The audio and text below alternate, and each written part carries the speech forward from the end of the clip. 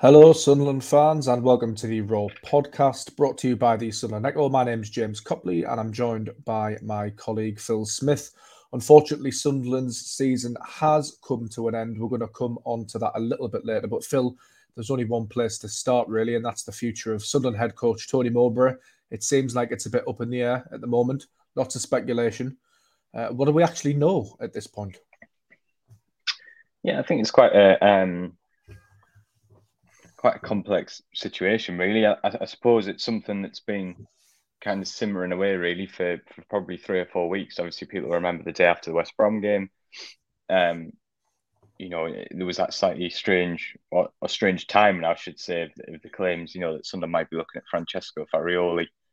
And it was sort of a bit of an odd one, when Mowbray did his press conference later that week. He was very relaxed about it, and he said he didn't have a problem with clubs doing succession planning, etc., etc. But it was pretty obvious at that stage that there hadn't been much of a conversation behind it between him and the hierarchy, I don't think, which is obviously a bit strange. That did change the following week, when Mowbray said he did speak to Speakman, and then it was heavily played down, and they sort of moved on from there, I think. Then, of course, there was a second report on the eve of the first leg against Luton Town, which sort of said that Sunderland had a three-man shortlist potentially to replace Mowbray. I think it's important to stress at that point that at that stage, club sources did very much indicate privately that wasn't the case. But obviously, a virtually identical report emerged yesterday on the back of Mowbray's comments in his post-match press conference, when he sort of alluded to that there could be some uncertainty over his future. Now, that wasn't because of a conversation he's had behind the scenes. It was purely because of these reports that had kept popping up. So I think everybody's a little unsure what's going on, really. I think we all know that Sunderland, will always be sort of tracking managers because of that succession planning, that emphasis on trying to identify potential options for the future through data and through analytics. There's nothing particularly unusual there. I suppose where the unusual aspect of this story comes from is that, Sunderland clearly haven't reassured Mowbray particularly well off the back of these reports, and that's what's created this sense that maybe something's going on. And Mowbray certainly doesn't feel he should have to go and knock on somebody's door and say, is there anything to this? Because he's got another year left on his contract.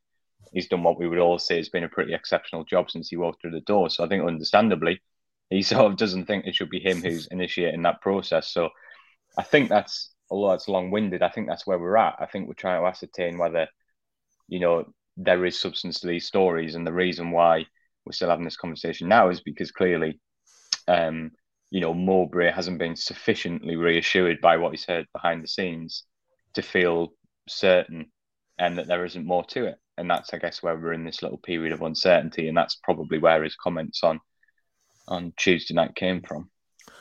A couple of points I'd like you to attack, Phil. The first one, is it possible within this 5-year plan that we know about that Tony Mowbray has sort of accelerated the plan to the next level and therefore possibly accelerated himself out of a job? And the second one is the no smoke without fire argument. This could possibly have been quashed initially. It hasn't been yet. It may well get quashed today or tomorrow. We don't know. We don't know what's going to happen. But I just can't get those sort of 2 points out of my mind. The first being that he might have done too well a job and advanced Sunderland too far in terms of this 5-year plan. And the second being that, there hasn't actually been anything officially said about this yet.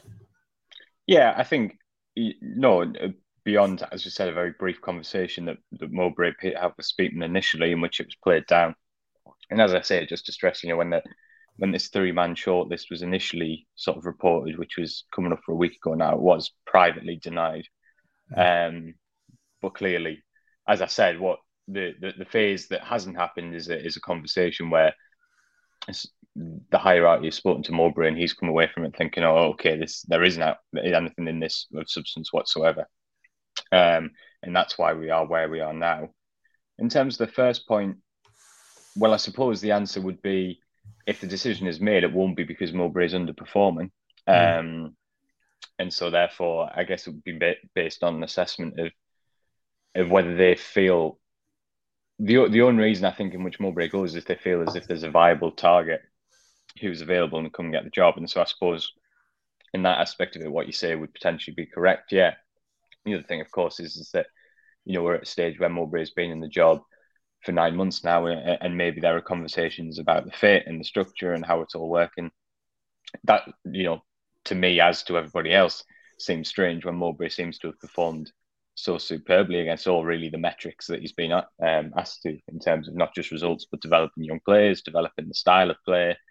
I feel like he's connected really well with the supporters, which I do think is important when you're in charge of a club of this size as well. So it's a really strange scenario, I think, and I think it'll be interesting because either there's something to it and we'll find that out and we'll see where we go from there, or there's nothing to it, and then we'll all sort of be sat back going, well, how did we manage to get to that point then? And I think there'll be a lot of learning to do if we do get to that point. So yeah, it's an interesting one, and we'll see how it shakes out in the sort of next few days. I think it's completely understandable as well, the fan reaction. We ran a poll on the Sunderland Echo Twitter. It was only up for a couple of hours, but it got, I think it was a couple of thousand votes, and 94% of them felt that Tony Mowbray should stay. I guess that's testament to the job he's done with the striker issues, the problems in January's, but also the injuries as well. I guess where people are struggling is that the way this Sunderland sort of transfer committee or decision makers, hierarchy, ownership, whatever term you want to use, the model, they've talked about rewarding success and rewarding players and rewarding good performances. We've seen that with Dan Neil's new contract and Patterson, and you would have thought that may have extended to the coaching staff as well. So I think that's where it feels a bit uneasy for me, even though you're always wanting to progress and advance. It just feels, to be brutally honest, it would feel very harsh on a man who's done very, very well. Well, it would be harsh. There's absolutely no there's no debate or question around that. Tony Mowbray took over a team that had only just come up to League One, had made a decent start to the season, but who the aim was very much consolidation. And he spectacularly overachieved on that brief, and he's done so with significant adversity in terms of the injuries and the way the January window ended. So there's no really, I don't think there's even a debate there, really. It would be a spectacularly harsh decision if that's what it was. Again, it's, you're always, it's very difficult in this stage when you're looking from the outside looking in, because, if, and to stress, if there was anything to it, who is the alternative? What's the plan? It's only when you have that information that you can start to piece things together and work things out. But listen, from my perspective, sitting here, it would seem an incredible decision to not want to go forward with Tony Mowbray. He's playing some of the best football we've seen at Sunderland for a lot of years, arguably the best of my lifetime that I can remember, really. The club seems in a good place. The players seem to love him. They clearly fight for him. It would be a fairly extraordinary gamble, I would say. And we'll have to wait and see. But it would be a huge gamble. I think you could certainly say it would be the most surprising decision of the since Kirill Louis-Dreyfus took over the club, I think. Yeah, it would take some guts, completely different sports and contexts, but like the Chicago Bulls, Doug Collins, Phil Jackson thing, it's a bit like that, but on a wholly lesser scale. I'm no NBA expert, by the way, so that's just... and I did watch The Last Dance on Netflix, so that's where that analogy comes from. However, less of... I've absolutely no idea what you're talking about, so I'll just smile and nod my head. It's a great documentary, Phil. You should watch it. It's great. Anyway, we'll move on to Luton in the playoff semi-final. Phil, you were there. Gutton. I thought Sunderland, yes, they were a little bit off it, perhaps one game too far. I felt like there was a lot of tired legs out there. But on the flip side of that, I thought Luton Town, for what they set out to do, their objective, how they went about it, Rob Edwards as coach, and the desire, the work rate, the willingness to get second balls was just absolutely sublime.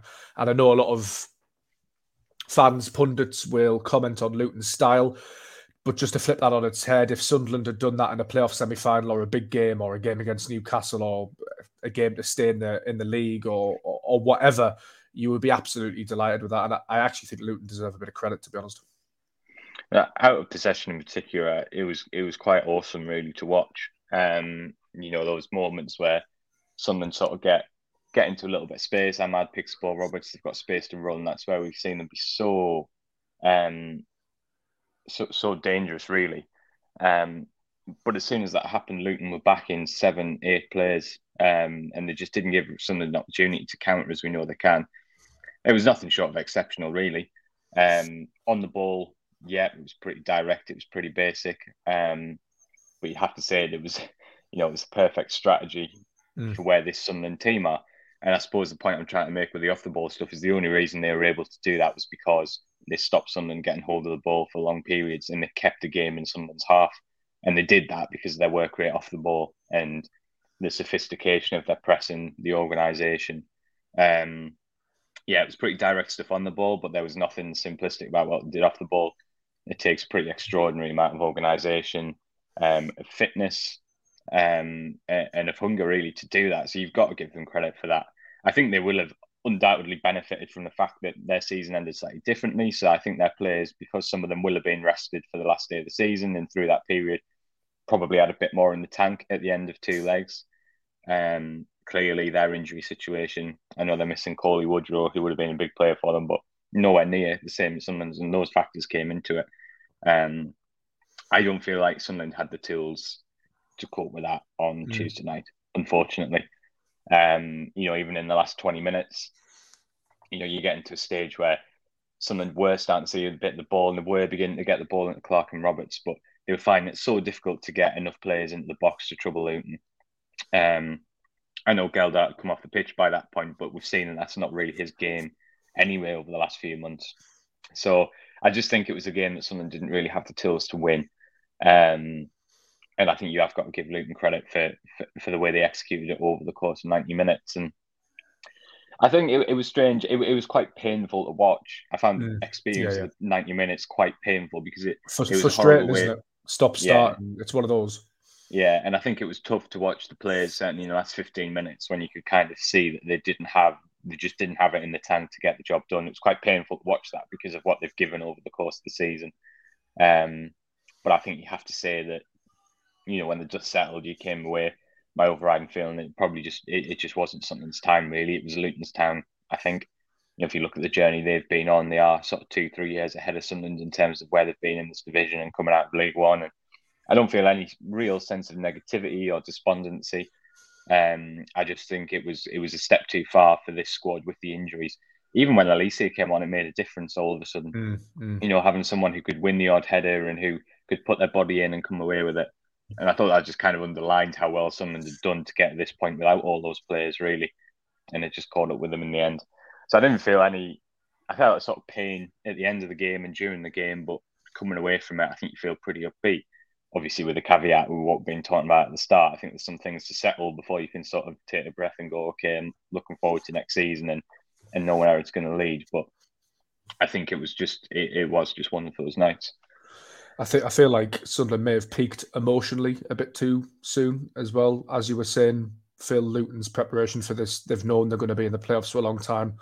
They've been able to sort of get ready for that, whereas Sunderland, you could sort of argue that they peaked on the final day of the season and then in front of that big crowd at the Stadium of Light. And after that, there wasn't that much left, which you can't really be too angry at them for, given what they've had to cope with this season. And it's all if buts and maybes, of course. Mowbray mentioned if they'd have had Corey Evans in the middle, just somebody to dictate and slow with that experience. And then a Ross Stewart or an Ella Sims up front where the ball would stick, as you mentioned, when in the final 20 minutes when Sunderland could play a bit, they'd been so desperate to get the ball down and play for the whole game. It almost felt like they were forcing it in that last 20 minutes because they were so desperate and running on fumes and up against the physicality of Luton that it was just one of those nights, wasn't it? I think they've conceded, is it now 5 goals from corners in the last 4 games? Yeah. I mean, if you look statistically, teams do not score from corners very regularly. It's actually not something that happens very often. That is an absolutely insane ratio that Sunderland are conceding from. And I don't say that as a criticism. I think it underlines how faintly ridiculous, the situation we ended up in because of the injuries Yeah. at the end of the season. For teams to be scoring against you at that rate from corners is like unbelievable. And I think it just underlines that it was a total mismatch, really. Luton's 3 goals over the 2 legs all came from set pieces. There's no other way to. It's just a fact. So, it's maths. Yeah, and I think it's something that Mowbray sort of spoke about in recent weeks when he was getting a lot of praise for the style of playing. He certainly is someone who wants to play that way, but he has also made the point repeatedly it would look a little bit different if we had Stewart, Elise, Ballard. He'll always say we wouldn't be afraid to mix it up a bit, and it probably wouldn't be the kind of extreme style that we've seen, and we've loved it because they found a way to get results. But Sunderland's approach, we talked about. You're saying you can't knock Luton for the way they played. Absolutely right. And if Sunderland had their full squad available, they would have approached the game in a very different way. I don't think they would have tried playing little sort of 1-2s and little triangles on the edge of their own box, but they had to play that high risk game. So it was tough. It was painful to watch, but I think when it just settles, it's hard to have any hugely critical thoughts. Really, I think it just. It was just, it was a game that the Sunderland probably weren't equipped to cope with at this stage.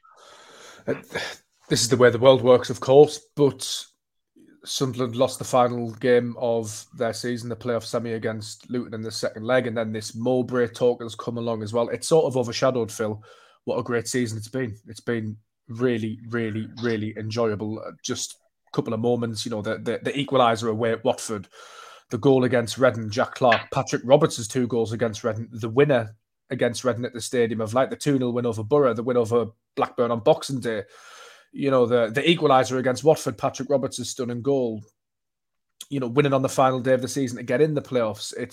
It's been a real good fun ride watching fantastic football with a group of players who are really likeable, who all have good characters, shepherded by Tony Mowbray, who's done an excellent job.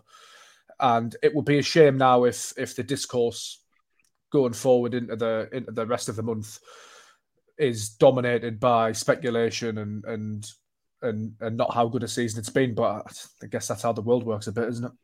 Yeah, it's how football goes. I think. I think it's also partly the uniqueness of the playoffs and losing in a playoff semi-final, because it is an incredible almost switch, because with one whistle, you're going from either potentially, another 2 weeks of the season, another 2 weeks of hype, and then the whistle, or the other way, which was the other night, whistle goes, and it's just like that, it's gone, and Ahmad's gone back to Man United, and Michut's possibly, do you know what I mean? And it's just gone like that, and you don't get time to sort of process it. Whereas, I suppose if you're a team in mid-table or whatever, you sort of, the season winds down, doesn't it? And you have all these conversations and reflections, or if you win at Wembley or lose at Wembley, you get a more natural sort of bask, I think. And losing in the playoff semi-finals means you just don't. But it's been an incredible season, really.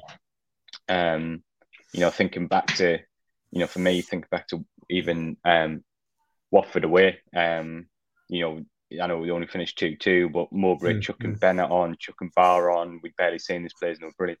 The first time we saw Roberts and Ahmad just sort of playing with 2 right wingers, and it was all these little memories, really. I think just that process, and not just Sunderland winning championship games, which after what we've been through was amazing, but the way they were doing it, watching this kind of style develop, becoming more and more aesthetically pleasing, the players growing, the players enjoying it more, the players trusting themselves more. Little stuff like watching Dan Neil become this, this brilliant, almost holding midfielder, which is something that if 18 months ago we knew his talent, but we could never have predicted that at this level. So I think it has been an amazing season, and I totally get your point. It would be a shame if, there almost wasn't that time to reflect on it and bask in it a little bit before you move forward. But the reality is, isn't it? That's how the game goes. We've done this long enough that is unfortunately just how it goes. And it's partly our fault as well. We have, column inches to fill, and stuff happens. We have to report on it. So the agenda, I suppose, naturally moves on in a way. You mentioned 2 players there, Phil, just to round off the podcast. Amad Diallo. Doesn't sound like we're going to see him in a Sunderland shirt next season now, probably destined for a chance at Manchester United or alone at a top club, playing in a top division, which is a shame for what he's brought to the club. Just a word on him, and then a word on Edouard Michut as well. What's his situation? Just looking at his tweet last night, sort of sounded like a goodbye tweet to me, or read like a goodbye tweet. It did, yeah, but you got to be very careful sort of speculating overly on that, other than it did appear to be that way. I think with it's a tricky one with Michu, isn't it? I said this a few months ago when Michu was in the team and doing really well. Is Michu potentially great value for Sunderland? 100%. There's no doubt about it. He could make you a massive return on that. What we also said at the time, which I think is worth bearing repeating as well, is that we don't know what Sunderland's budget is, and if that sort of fee that's been agreed last year is going to be a significant chunk of that budget, you also have to consider the other positions that need filling, and the fact that centre midfield and certainly those technical number eights is a position in which Sunderland is very, very strong. And we've seen that in recent weeks because Michu hasn't been able to get into the team because Edouard's hit a fantastic batch of form. You potentially chuck Jay Matete into that, potentially Joe Bellingham, who it appears there could be a good chance Sunderland are going to sign this summer. So I'm not saying they're definitely not going to sign Michu, but I think, when Mowbray spoke about it a few weeks ago, he said, look, it's a two-way conversation between the club and also with Michu and his game time. Is he happy? And those are the conversations that will be happening now. But yeah, as I've said all along, it's not quite as simple as is Michu talented? Yes, so we'll do it. I think there's a lot of factors to come into it. And yeah, like you say, it's one of the many things where we probably need a little bit more clarity and a little bit more time before we can step back and sort of make an assessment on what will happen.